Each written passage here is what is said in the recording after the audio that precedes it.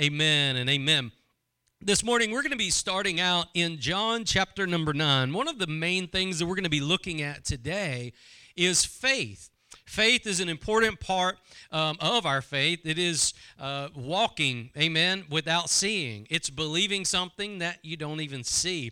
Faith is very important to our walk as believers. If you don't have faith, you don't have nothing. It takes faith to even become a believer. In fact, A.W. Tozer, who's a great theologian, revivalist kind of preacher, he once said that faith is not a conclusion that you reach; it's a journey that you live. And any time that you think of faith as a destination, you've got it wrong, because faith is just a way of life for us. As believers, as we go through this world, how many of y'all know that this world is in opposition to God? This world is antagonistic towards God. It's at enmity with God, it says in Galatians chapter 5. So anytime you live in this world, you're going to have to exhibit and depend on faith. And so faith is just a way of life for the believer. And any believer who does not live by faith is going to be very, very discouraged, very disappointed, amen, and very downtrodden. And so that's kind of, we want to pick up this message. We're just going to begin in verse number 1. And there's really two main sections that we're going to get out of this. We're going to get here at the beginning, then we're going to pick it up kind of in the middle, and then we're going to go to a few different places. So in John chapter number 9, beginning in verse 1, this is the passage where Jesus heals this guy that was blind. And anytime, you look at the miracles that Jesus performed, he never performed the same kind twice. You know why? Because somebody would have started a church that way. Amen? Somebody would have started a denomination or a movement that way. But sometimes God does things different ways. Amen? And so here in this passage, we're going to look at how Jesus healed this blind man and pick up some truths out of this. So verse number 1, it says, Jesus passed by. He saw a man which was blind from his birth. And his disciples asked him, saying, Master, who did sin, this man or his parents, that he was born blind? See, this was kind of the tradition, was if somebody had a sickness, which this kind of goes in church world today, if somebody has a sickness, they're in sin. And Jesus said, no, that's not what it is. That's not what it is, but he's going to explain why this is happening. So first off, I just want to just kind of parallel something. This guy was born blind. He didn't do anything wrong. He was born this way. Amen? He was innocent. And I want to just tell you that sometimes some of us are born and we're born into opposition. Some of us have born challenges. These challenges sometimes come at us, and some of us have been struggling with certain challenges all of our lives. It's what we call those long-time battles, those things that haunt you. They always come back for you. This is kind of a long-time battle, obviously, that this guy had. But this was a lifelong battle, and some of you, I think, can relate to a lifelong battle with something. But Jesus said, neither had this man sinned, nor his parents. So he makes it abundantly clear, nobody sinned in this situation. Just kind of clearing up some bad theology that the Jews had. Nobody sinned. It wasn't him. It wasn't his parents. And look what he says. But that the works of God should be made manifest in him, I must work the works of him that sent me while it's day. The night comes when no man can work. As long as I'm in the world, I am the light of the world. And we praise God for that. Jesus is the light of the world. In fact, he says in another passage that no man walks in darkness, amen, that follows him. If you follow in Jesus, you're not going to be in darkness. If you're in darkness, it's because you need to re-examine your steps and your faith and get back in Christ. No man will be in darkness. You say, I don't understand what's going on. Hold on to Jesus. He'll help you understand. Amen. Verse number 6, when he had thus spoken, watch this healing. He said, he spat on the ground, he made clay of the spittle, and he anointed the eyes of the blind man with the clay. Now, hold on. Don't you think Jesus could have just snapped his fingers or something and just opened the guy's eyes right then? He could have done anything he wanted to do. But he did it this way for a reason. And I'll show you that in a minute. But I just want you to think on that, because I'm going to show you something in a minute. So he made clay. He spit on the ground, he made clay, and he anointed this guy's eyes with the clay, with spit and dirt. And he said unto him, go wash in the pool of Siloam, which is by interpretation sent. Now, this word Siloam is, a lot of people believe that this is speaking of, in the Hebrew tongue, Shiloh, which is prophesied in Genesis chapter 49 and verse 10. Shiloh is a name for the Christ or for the Messiah. But he's telling him to go wash in the certain pool. And watch what happens. He said, which is by interpretation sent. And what did this blind guy do? It says, he went his way, therefore, and washed and came seeing. So something I want to point out right here is the response of the guy that was blind. Whenever Jesus put mud on his eyes, he said, go wash in the pool of Siloam, right? And this guy, it just says, he just went his way. He didn't make excuses, he made way. And a lot of times, whenever the Lord presents us with something according to faith, a lot of times we make excuses for why we can't do what he's asked us to do. Sometimes he'll get you to, by faith, go ahead and forgive somebody even though they didn't repent. Sometimes he'll get you to do an act of faith, to take that step of faith, amen? Go through that door, take a step of faith, and sometimes we just make all kinds of excuses. Well, everybody's going to laugh at me. I'm not ready yet. You know, sometimes somebody may ask you to go share your testimony with somebody, go spread the gospel. I'm not ready for that yet. I'm not ready for that. Look, if you don't step by faith, you're never going to see like what happened to this guy. This guy had a transformative experience because he took a step of faith and made way instead of making excuses.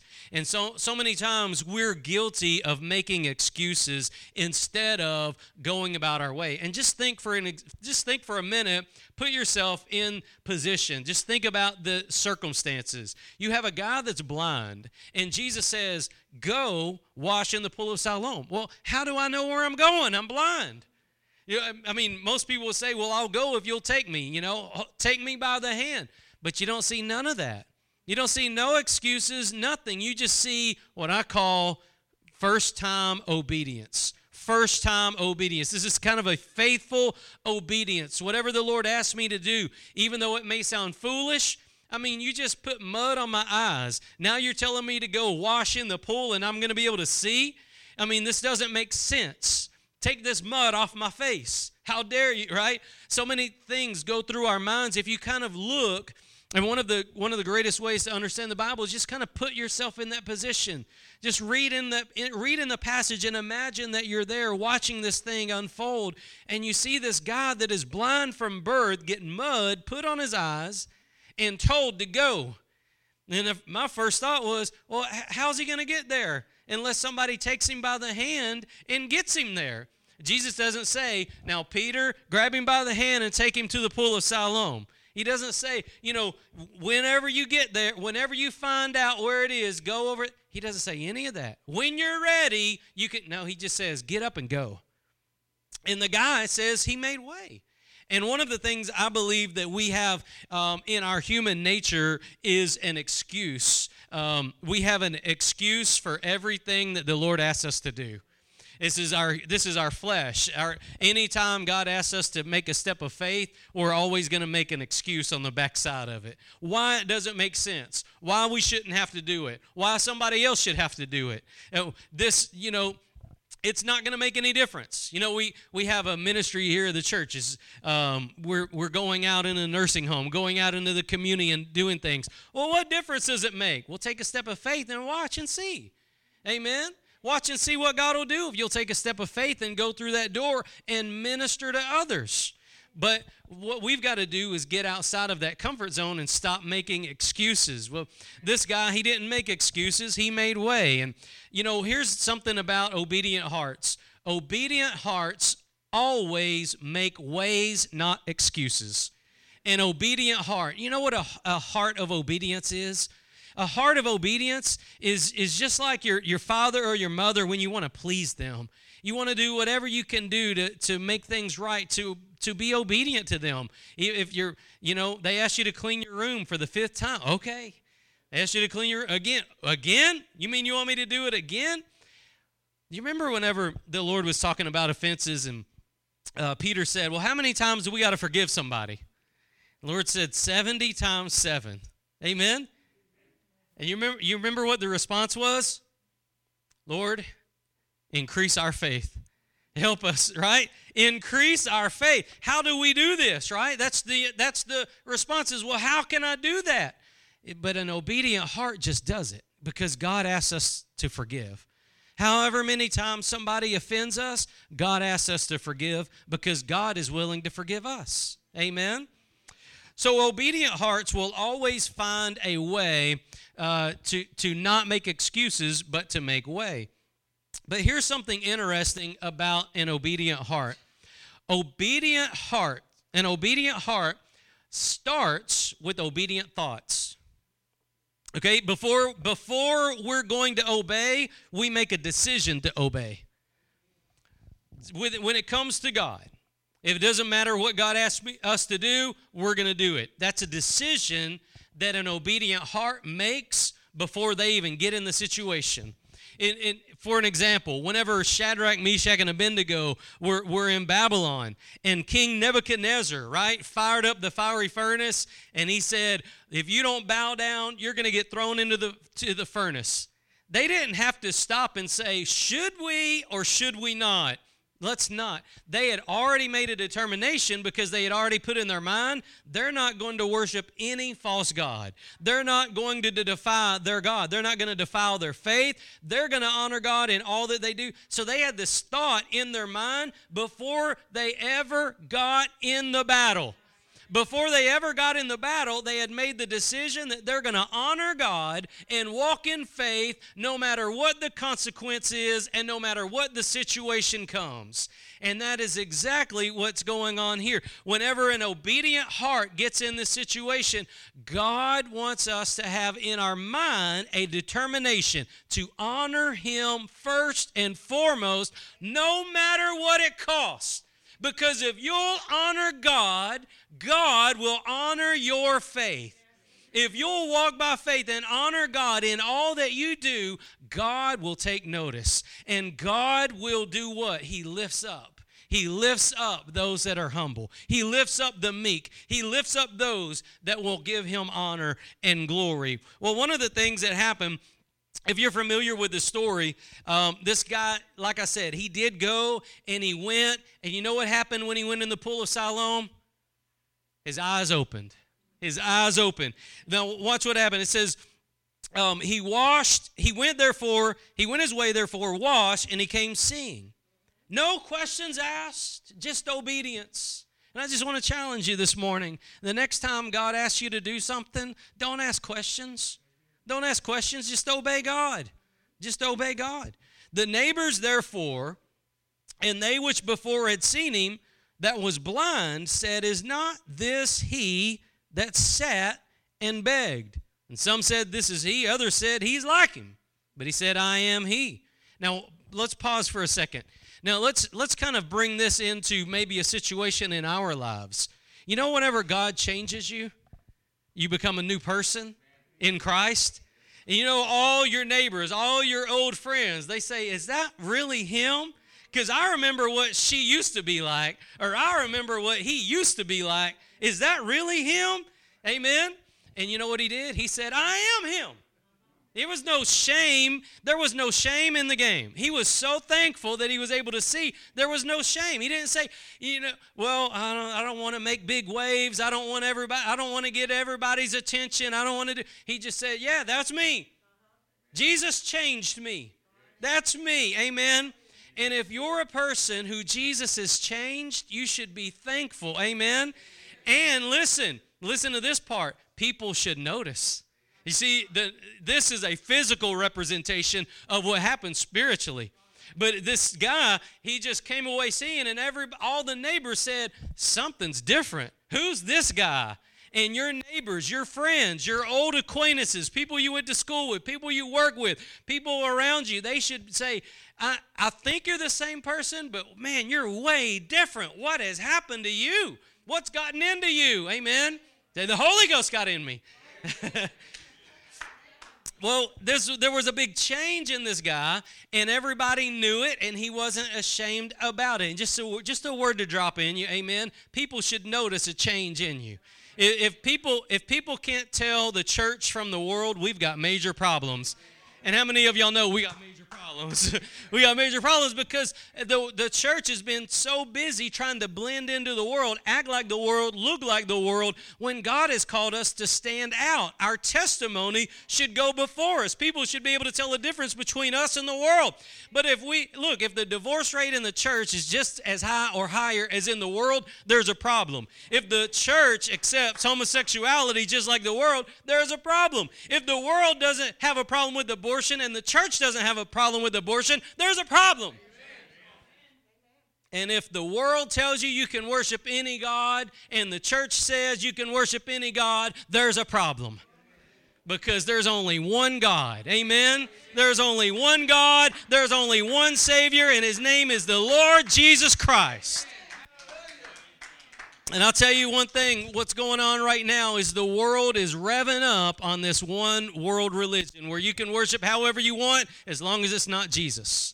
As long as it's not Jesus, you can do whatever you want to do in the name of God. But once you bring up the name of Jesus, you're going to rattle some bones. You're going to rattle some snakes. So look what happens here, though. He said, I am He. Therefore they said unto him, how were thine eyes open? And he answered and said, a man that is called Jesus. And I'm going to stop right there for a second. But you see, the glory goes to Jesus. He didn't give the glory to the pool. He gave the glory to Jesus. If you were a drunk and today God has saved you and you're sober, give the glory to the Lamb of God. If you were a sinner and today you stand forgiven, give glory to the King of glory. Amen. If you've got a past that He severed from you, give glory to the King. Amen. And that's what this guy does. He says, who did this to you? He said, a man called Jesus. And when was the last time that you told somebody that a man called Jesus changed your life? Amen? One time somebody came to me and they asked me, they said, Brother Kenny, I'm just going through a dry time. How many of y'all know what it's like? Go through a dry, they said, Brother Kenny, I'm just going through a dry time. Nothing's working in my life. I just, every time I read the Bible, it's just like reading the newspaper. There's no power in it. There's no victory in my life, all this kind of stuff. I just said, okay, well, look, when was the last time you shared your faith with somebody? When was the last time you went out and shared the gospel? When was the last time you told somebody, right, that unless they believed on the Lord Jesus Christ, that they would go to hell? When was the last time you shared the gospel? They said, it's been a while. I said, go do that. Go do that and then let me know. And you know what? When you share the gospel, it will revive your spirit. If you're quenching the spirit by not sharing the gospel, look, here's the thing about a cup. A cup can only hold so much water, and until you start pouring out, God's not going to pour any more in. And if the water is stale inside you, you need to start pouring some out. You need to start sharing the gospel. You need to start telling people just like this guy did, a man called Jesus changed my life. And if He changed an old, rotten, dirty sinner like me, He can change you too. If He can give hope to me, He can give hope to you too. If He set me free of my past, He can set you free of your past too. Amen? And so, you see, he says it's a man called Jesus. That's who He gives glory to, and that's who we should give glory to. Amen? Now, moving forward, now how many of y'all know that y'all probably are familiar with this passage, but later on, the Pharisees, which is the religious crowd of the day, they see this guy that was once blind but can now see, and they're trying to figure out how this happened, right? And they know, deep down, they know what happened. They know the real deal, but they're trying to get this guy to say something so they can pin it on Jesus. And so they're questioning and questioning and questioning. Now, how many of y'all, just think for a minute, as we get into this part of John chapter 9, just think about this. the Pharisees, right? We've got a guy that was once blind, and now he can see. And instead of doing this number, praise God, they're going, how did this happen? You tell us how it happened. When did this happen? Where did it happen? Right? This is a religious spirit that's rising up. A religious spirit, well, that's not the way it's supposed to be done. That's not the way that we do it around here. Amen? And so, and this guy, well, watch this. I'll get into it. Okay, watch this. We're going to skip it on down to verse number 24, because what happened was they first led this inquisition against the guy. Then they brought his parents in there, and his parents didn't want to get in trouble. They just pointed at his kid, right? Some good parents there. Don't ask us, ask him. So we're going to pick it up. It says, verse number 23, therefore said his parents, he's of age, ask him. Then again called they the man that was blind, and said unto him, give God the praise. We know that this man is a sinner. Do you know what they're saying? The same thing the world tells you. You can talk about God, just don't say it was Jesus. It's the same thing the world tells you. You can talk about God. Do you know that Islam and the Catholic Church just made a pact last week, and they said they did it in the name of God because they both agree on that one name, but not the name Jesus. Not the name Jesus is the beginning of a lot of prophetical things going on right now. But you see what they're saying? They're saying, look, we recognize that you can see now. You can say that God did it, just don't say Jesus did it. This same religious spirit that was against Jesus back then is against Jesus today, is against the testimony that you've got today. But if you stand forgiven today, it's because God was in Christ reconciling the world unto himself. To everyone that believes, amen? God was in Christ reconciling the world to himself. Jesus said, no man comes to the Father but by me. So you can say God all you want, but if you reject Jesus, you're not going to get there. Now, he said, give God the praise. We know that this man is a sinner. And he answered and said, whether he be a sinner or no, I know not. One thing I know, where I was blind, now I see. You see the glory? He's just giving glory to Jesus. He said, you can say whatever you want about him. All I know is he changed my life. It's kind of like, somebody tells you, well, God doesn't work like that today. God doesn't work like that today. God doesn't set captives free today. God doesn't heal people today. God doesn't deliver people from bondages. God doesn't do this, do that. Well, you know what? You're too late, because I once was blind and now I see. I once was in bondage and now I'm free. I once had chains wrapped around me and today I can lift up holy hands and worship a holy God. I once was bound, but now I'm in liberty. Amen? And so God does a work, and we need to testify to that work. And that's what this guy did. He said, you know what? I don't know what you want to call Jesus, but I can tell you this. I used to be blind, but now I see. Amen? What a response. What a response to a religious spirit. But look, even though you give a great response to a religious spirit's still a religious spirit. I want to show you something right here, and I want to key in on this. Look what they said. Then said they to him again, what did he to thee? How opened he thine eyes? I want you to listen really closely to this. A religious spirit always looks for a formula. An obedient heart looks to faith. So what you have presented in this passage is some people look for the formula and other people just believe. If you'll be just a faith person, God will do supernatural, exceedingly abundantly above all that you could ever ask or think. If you'll just walk by faith, God will do miraculous things in your life. But if you've got to live by a formula, you'll never see it. You'll be dry, you'll be rotten, and you'll be pouting in the corner when everybody else is walking in victory. You'll have your arms folded, your chest stuck down. You'll be mad at the world because everybody else is in victory, but you're not. Amen? If you're looking for a formula, you got it wrong, because God's not a formula. God's not a formula. God, amen, is alive. And you're not going to get there by a formula. You're going to get there by faith. So there's a couple of things I want to show you about this formula versus faith concept. It's a very important concept I want you to get down, because so many times we think, well, I did this, and I did that, and I did this, and that's what I did back then. Why is it different now? Well, I saw Sister so-and-so do this, and then I saw Sister so-and-so do that, but nothing's happening to me, right? Because God's not a formula.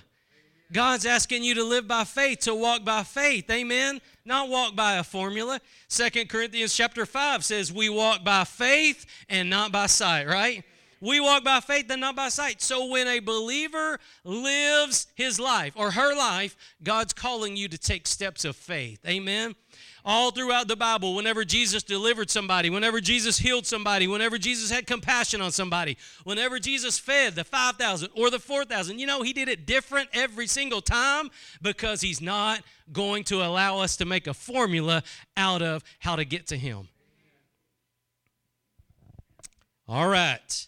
Now, let's go to a couple of passages, and we're going to kind of develop this thought a little bit. Turn with me to Hebrews chapter number 11. Hebrews chapter number 11. It's one of the most important things that we need to understand is that God requires faith. God requires faith. Look at verse number 6. Hebrews 11, verse number 6. It says, but without faith, it is impossible to please him. He that comes to God must believe that he is, and that he's a rewarder of them that diligently seek him. If you're going to be pleasing to the Father, you've just got to trust the Father. You've got to believe that he is, and that he rewards those that diligently seek him. You don't have to have all the answers. You don't have to know all the steps. You don't have to know the formula. All you got to know is that God's for you, so who can be against you? And whenever God asks you to do something, you take that step of faith. Even if it don't make sense to the world, it makes sense to God, and God wants to see if you'll trust him over what you see with your eyes. Amen? Whenever David picked up those rocks and he saw Goliath over there, that doesn't make sense. Amen? That doesn't make sense to the natural eye, but to the eye of faith, he was obeying God, and he said, I'm not going to allow this guy to defy my God. Amen? To defy the God of Israel. Now, so we see that without faith, it's impossible to please God. So why is it that so many of us struggle with living by faith? Why is it that so many of us, we want to live comfortably? We want to live in the formula area. We want to live in the mechanical area of our faith. But if we're going to see God move, we're going to have to get outside of the mechanics, and we're going to have to get into letting go and following after God. Amen? Believing that God rewards those that diligently seek him. If anybody ever diligently seeks after God, they will find God. God will move in their life in a powerful way, no matter how deep or how dark the past is, no matter how heavy the chains of bondages are, no matter how strong the addictions are, they all fade away when God moves in your life. Now, one of the things that happens, I told you earlier that there's a mindset that we've got to get in, right? Before we ever get into the battle, we've got to get in that mindset. That's what this guy, the Lord said, go wash in the pool of Siloam, and he just went. The decision was already in his head to do whatever Jesus asked him to do. Amen? just like Shadrach, Meshach, and Abednego. And I'll show you why that's important. Go with me to 2 Corinthians chapter number 10. 2 Corinthians chapter number 10.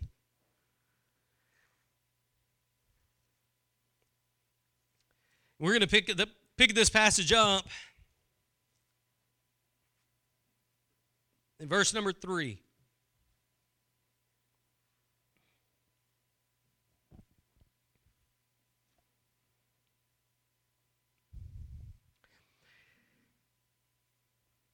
Now, one of the things that we need to understand is that faith is an important part of our lives, like I said, because without it, it's impossible to please God. Okay? And secondly, over in 1 Timothy chapter number 6, we're told this. Paul tells Timothy this. He says, fight the good fight of faith. Sometimes we forget faith is a fight. Faith is a fight between what you see with your eyes, what you feel, and what God says. A lot of times, what you see with your eyes and what you feel is going to be in opposition to what God says. So that's why Paul wrote to Timothy in 1 Timothy 6, and he said, fight the good fight of faith. Don't let go of what God has said. Don't let go. Don't get discouraged. Don't grow weary. Don't look to the left. Don't look to the right. But fight in faith. Amen? So anytime that we talk about faith, I want you to remember faith is a fight. Every morning you wake up, you have a choice of whether to walk in faith or walk in flesh. And God gives you that choice. He gives you the choice. You know that you don't have to read your Bible. You don't have to pray. You don't have to go to church. You don't have to stay encouraged. You don't have to walk in victory. But God has all those things available for you if you'll walk in faith. Amen. So faith is a fight. And if you're going to walk in faith, it's going to be a fight. You're going to be fighting against the things that you see with your eyes and the things that you feel. And if you'll honor God's word above what you see and above what you feel, God will do a work in your life. There's so many testimonies. You look through the Bible of all the saints of God that have gone on before us, of people who walked by faith and not by sight, who honored God more than they honored men, who walked in the counsel of God. And sometimes it takes you in opposition to what man wants you to do. But if you'll honor God, God will honor you. Watch this. It says in verse number 3, it says, though we walk in the flesh, we do not war after the flesh. This is the sight. Even though we live in this realm that we see, that's not the realm we fight in. You see, so many times we get mad because somebody took our parking spot, or somebody didn't say thanks, or somebody did this, or somebody did that. So-and-so did this to me, and so-and-so did that to me. You know, I'm always, whenever I get into this passage of Scripture, I'm always reminded of something that Leonard Ravenhill said one time. He said that if your enemy has a social security number, you've got the wrong enemy. Because your enemy is not in the flesh. Your enemy's in the spirit. And if you think your enemy is a person, you're wrong. Because your enemy is a spirit. It's a spiritual battle. So though we walk in the flesh, that's not how we fight. That's not where the war takes place. Though we walk in the flesh, we do not war after the flesh. For the weapons of our warfare are not carnal, but they're mighty through God to pulling down of strongholds, casting down imaginations, and every high thing that exalts itself against the knowledge of God. Listen to this. Bringing into captivity every thought to the obedience of Christ. You see, spiritual war funnels you down into this place where you're willing to take every single thought that goes through your mind and through your heart. You're willing to take it captive to the obedience of Christ. See, an obedient heart starts with an obedient thought life. If you're not willing to control your thought life, you're not ready to walk in obedience and honor God. But once you're ready to get in the battle, right, it starts here, and then it works its way through here and out here. But it starts in the thought life. We've got to be ready to take captive every disobedient thought and bring it where? To Christ. To the obedience of Christ. Sometimes, you know what? The Bible says that in Ephesians that the enemy takes those fiery darts and he launches them, right? And we're to quench those fiery darts with the shield of faith. Those fiery darts are thoughts. Those fiery darts in Ephesians 6, those are thoughts. Sometimes, you know that things will cross your mind you haven't thought of in 30 years. Sometimes things will cross your mind that are so evil and diabolical you wouldn't even tell nobody about it. Even sometimes during church, you might have evil thoughts. You might have, even during worship, an evil thought will just run right through your mind. You know what that is? That's a fiery dart from Satan. That's a fiery dart from Satan. Because here's the thing. If you hold on to it, right behind it is a word of condemnation. See, I told you were low down and rotten. If you were really saved, you wouldn't be thinking that.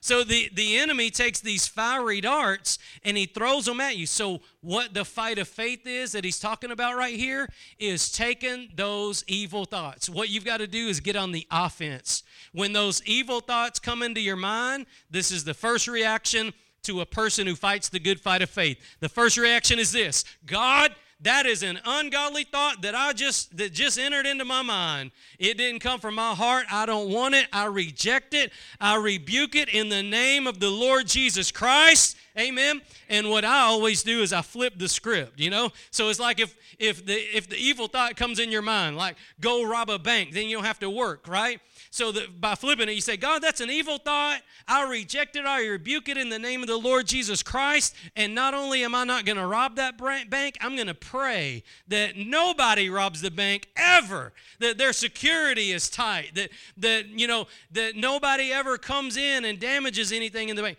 So what you do is you just kind of, the generation younger than me, really, they say flip the script. You just kind of turn it on its head.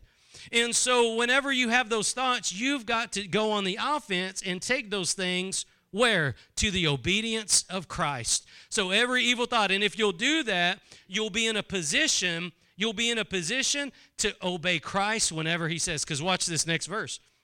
A lot of times people miss this verse. So you take every thought to the obedience of Christ for this purpose. Look. And having in a readiness to revenge all disobedience when your obedience is fulfilled.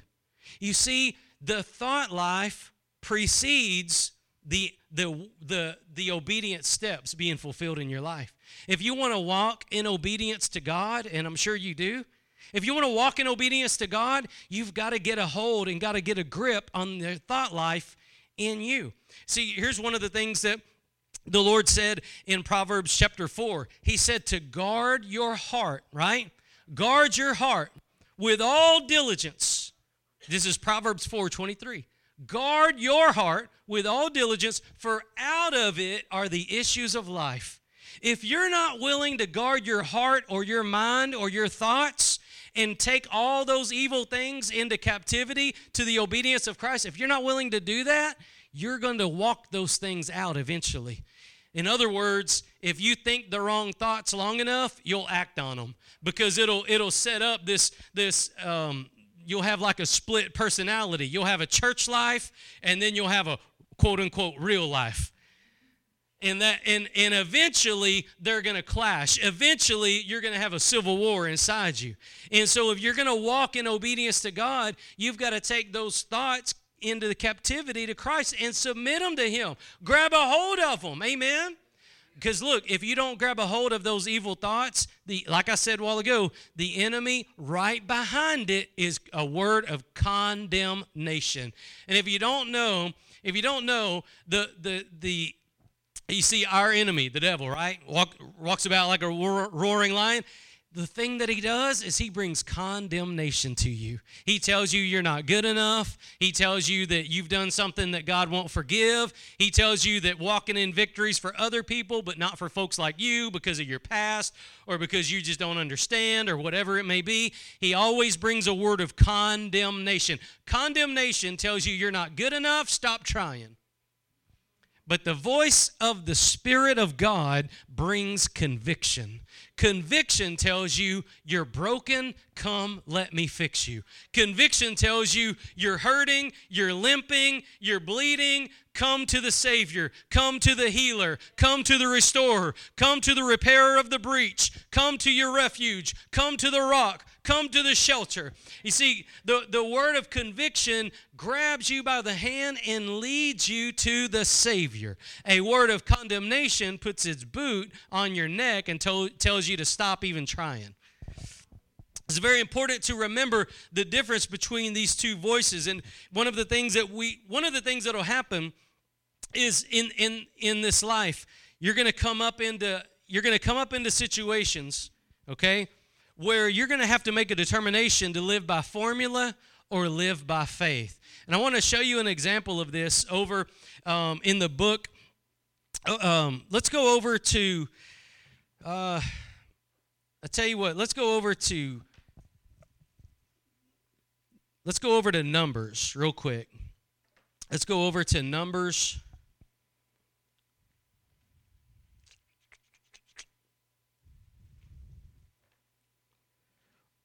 Well, I tell you what, let's just do this. When in Numbers 21, let's go over to Numbers chapter 21.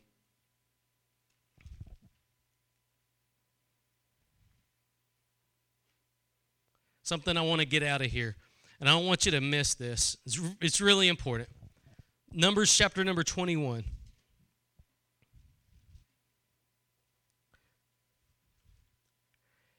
Now, what happened in this passage is this is right after God had delivered Israel out of bondage in Egypt. And we're going to pick up this passage in verse number 3. It says, "The Lord hearkened to the voice of Israel and delivered up the Canaanites, and they utterly destroyed them and their cities. And he called the name of the place Hormah. And they journeyed from Mount Hor by the way of the Red Sea to compass the land of Edom." And listen to this. "And the soul of the people was much discouraged because of the way." Now, just bear with me for a second. When God brought Israel out of Egypt, they didn't know which way they were going to go. God took them away, they knew not. Amen? And what they started out by walking in faith, following after, right? Following after God. Fire by night and cloud by day. They followed after God by faith. But there was a point in time when they looked around them and they said, this way is not the way we should be. There was a point in time when they looked at their surroundings and they looked at their circumstances, and their circumstances brought discouragement to their soul. You know why that is? You know why discouragement comes? Discouragement comes when we look at the way and not the way maker. If you look at the way and not the way maker, you're going to get discouraged. You're going to take your eyes off of the Savior. You see, when we look at the way, we're looking at the formula. Well, that's not the way we're supposed to go. Whenever God brought them out of Egypt, they thought, hey, the Red Sea parted, and we're just going to walk on the highway of holiness and peace, and there's not going to be nothing coming against us. But nothing could have been farther from the truth, because they had battle after battle after battle after battle. But what was God doing? God was refining them. God was purifying them. God was building them up, amen, and God was testing their faith. God was trying their faith. And so God has a reason for everything that happens in our life. Well, I don't know why I'm here again. Nobody else has to do this. Can you just think about their situation? Just think about some of the comments that were probably going on in the camp. It says that they were discouraged because of the way. I can almost hear right now. Well, if I would have known that this is what it was going to be like, I would have stayed back there, right? If I would have known that this is how my life would be, I wouldn't have done this. I wouldn't have done. If I would have known, they said, you know what? This way is discouraging because this is not the way I thought it should be. Wait, this is not the way I thought it should be. I thought God was in control, not you. You see, what's got to take place is we've got to take those thoughts and bring them into the captivity to Christ and say, God, I'm not the one who's driving the boat. You are. I'm not the one who's saying what should and should not happen. You are. I'm not the one who's in control. You are. You see, whenever we say that Jesus is the Lord of our life, always remember He's the Lord of your life. You can't take those reins back. You've got to surrender control to Him. And what happens here is Jesus was leading them out. They were being led out into the wilderness, and they were going to get to the promised land. But because the way wasn't the way they wanted to go, they began to bellyache, and they began to moan. They began to get some dissension in there. It was some discouragement and some disappointment. And this is a word for you right now. This is a word for you. Don't get discouraged because God's not taking you the way you want to go. Don't get disappointed because things aren't turning out the way you want them to turn out. God is still God. God is still God, and God is the one that got you from yesterday to today. God knows what He's doing. God got you here today. God got you out of your past, and God got you to your present. Amen? Don't get discouraged because it hadn't happened as quick as you wanted it to happen. It hasn't been as pleasant as you wanted it to happen. It didn't go as fast as you wanted it to happen. He got you from there to here. Amen? And if you'll keep a heart of faith and an obedient heart, God will take you from today to whatever tomorrow holds. But if you get bitter, if you get complacent, if you start questioning God, this isn't how things are. It should have been done by now. Look at me. I'm just a failure. I should have been doing this by now, and I should have been doing that. You know what? If you have that kind of an attitude, you know what you're looking at? You're looking at the formula, and you're not walking by faith. Faith trusts God. Formula trusts circumstances. Faith trusts God. Formulas trust circumstances. And I promise you, not one person in here is through and through thrilled with every circumstance of their life. Nobody is, okay? Nobody is. Circumstances will always set you up for failure. And if you look at circumstances, you're going to get disappointed. And most importantly, one of the things that, God just put on my heart is discouragement. Discouragement breeds in a place where you're looking at formulas and not faith. If you look to God, God will take you where you need to be. But if you look to circumstances, God will let you sit there till you rot. And that's exactly what happened. That's exactly what happened to the nation of Israel. They bellyached, they complained. This is not how it's supposed to go. This is not how it's supposed to go. When we got out of, we should be living a life of luxury, not living a life of trial by faith. This is not fun. And once they started the belly aching, God said they all going to drop. All of them except for two, Joshua and Caleb. Every single one of the other ones rotted there in the desert. Rotted in the way that they complained about. You know how many people are stuck because they're complaining about the way God's taken them through things? You know how many people today, their feet are like cement, they're stuck in their circumstances? Why? Because they look at their circumstances and they start belly aching, and God's going to let you stay there till you start looking to Him again. You just stop looking at the circumstances. Take those thoughts and bring them into the captivity of Jesus Christ. Say, God, I don't know why you brought me here, but I'm going to give you glory while I'm here. Amen. I don't know why I don't have a home right now, but thank you, God, that I have a place I can go to. I don't know why I don't have a spouse right now, but thank you, God, for what you're preparing me for. I don't know why I don't have a child right now, God, but thank you for what you're preparing me for. See, this is a different thought life. This is taking those thoughts captive and bringing them to the obedience of Christ, living a life of faith versus living a life of a formula. If God's got to show you everything he's going to do, God's not going to show you nothing. Whenever Moses wanted to see God's face, he said, you can't see my face.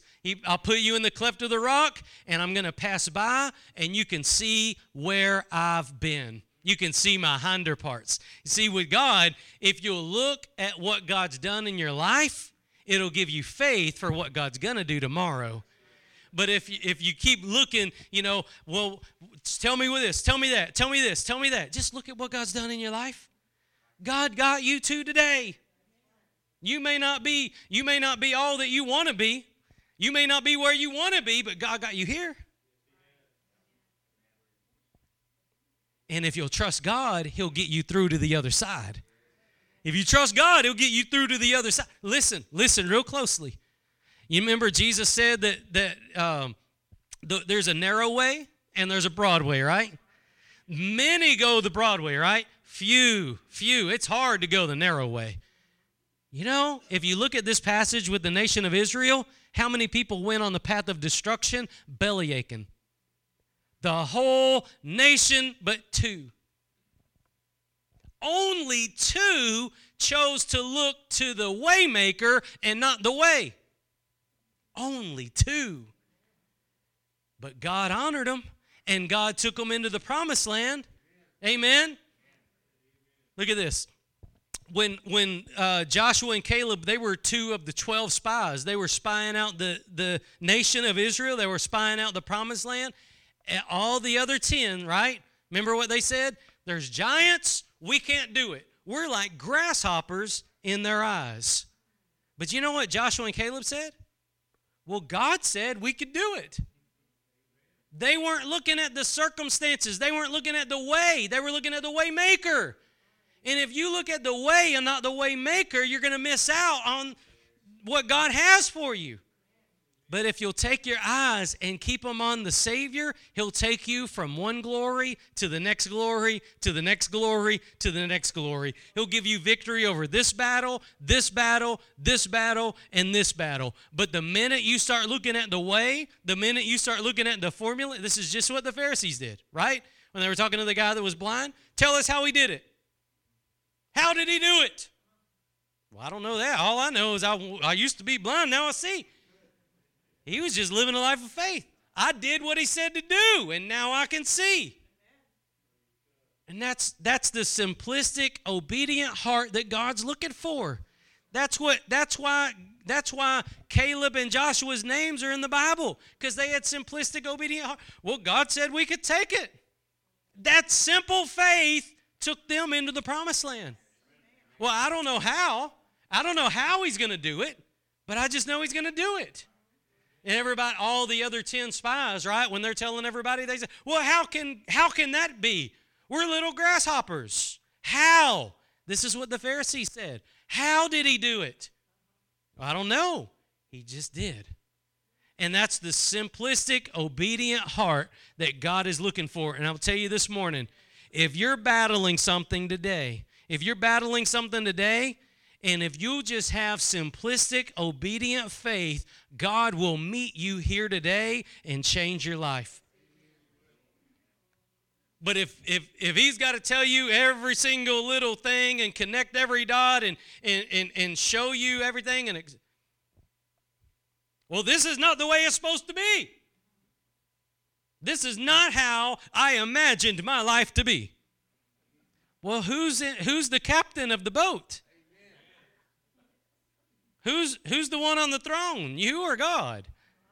Because if God's the one on the throne, he's the one who takes the boat into whatever waters he wants to take them into. We want to stay in the calm places. We want to stay in the places where it's easy. We want to stay in the places where, it doesn't cost us anything. It doesn't expend any faith. We want to stay in the comfortable zone. But God wants to get us out there where it takes deep faith, simple faith. Look, when you look out and you see big giants in the land, you want answers from God. How are we going to do this? But if you're a person who always has to ask how, you might end up rotting in the desert. But if you're a person who says, well, God said it could happen, if you're a person who just trusts that God is the God of the impossible, look, I don't know how I can overcome this addiction, but I know with God, all things are possible. I don't know how my marriage is going to get healed, but I know God's the healer of all broken things.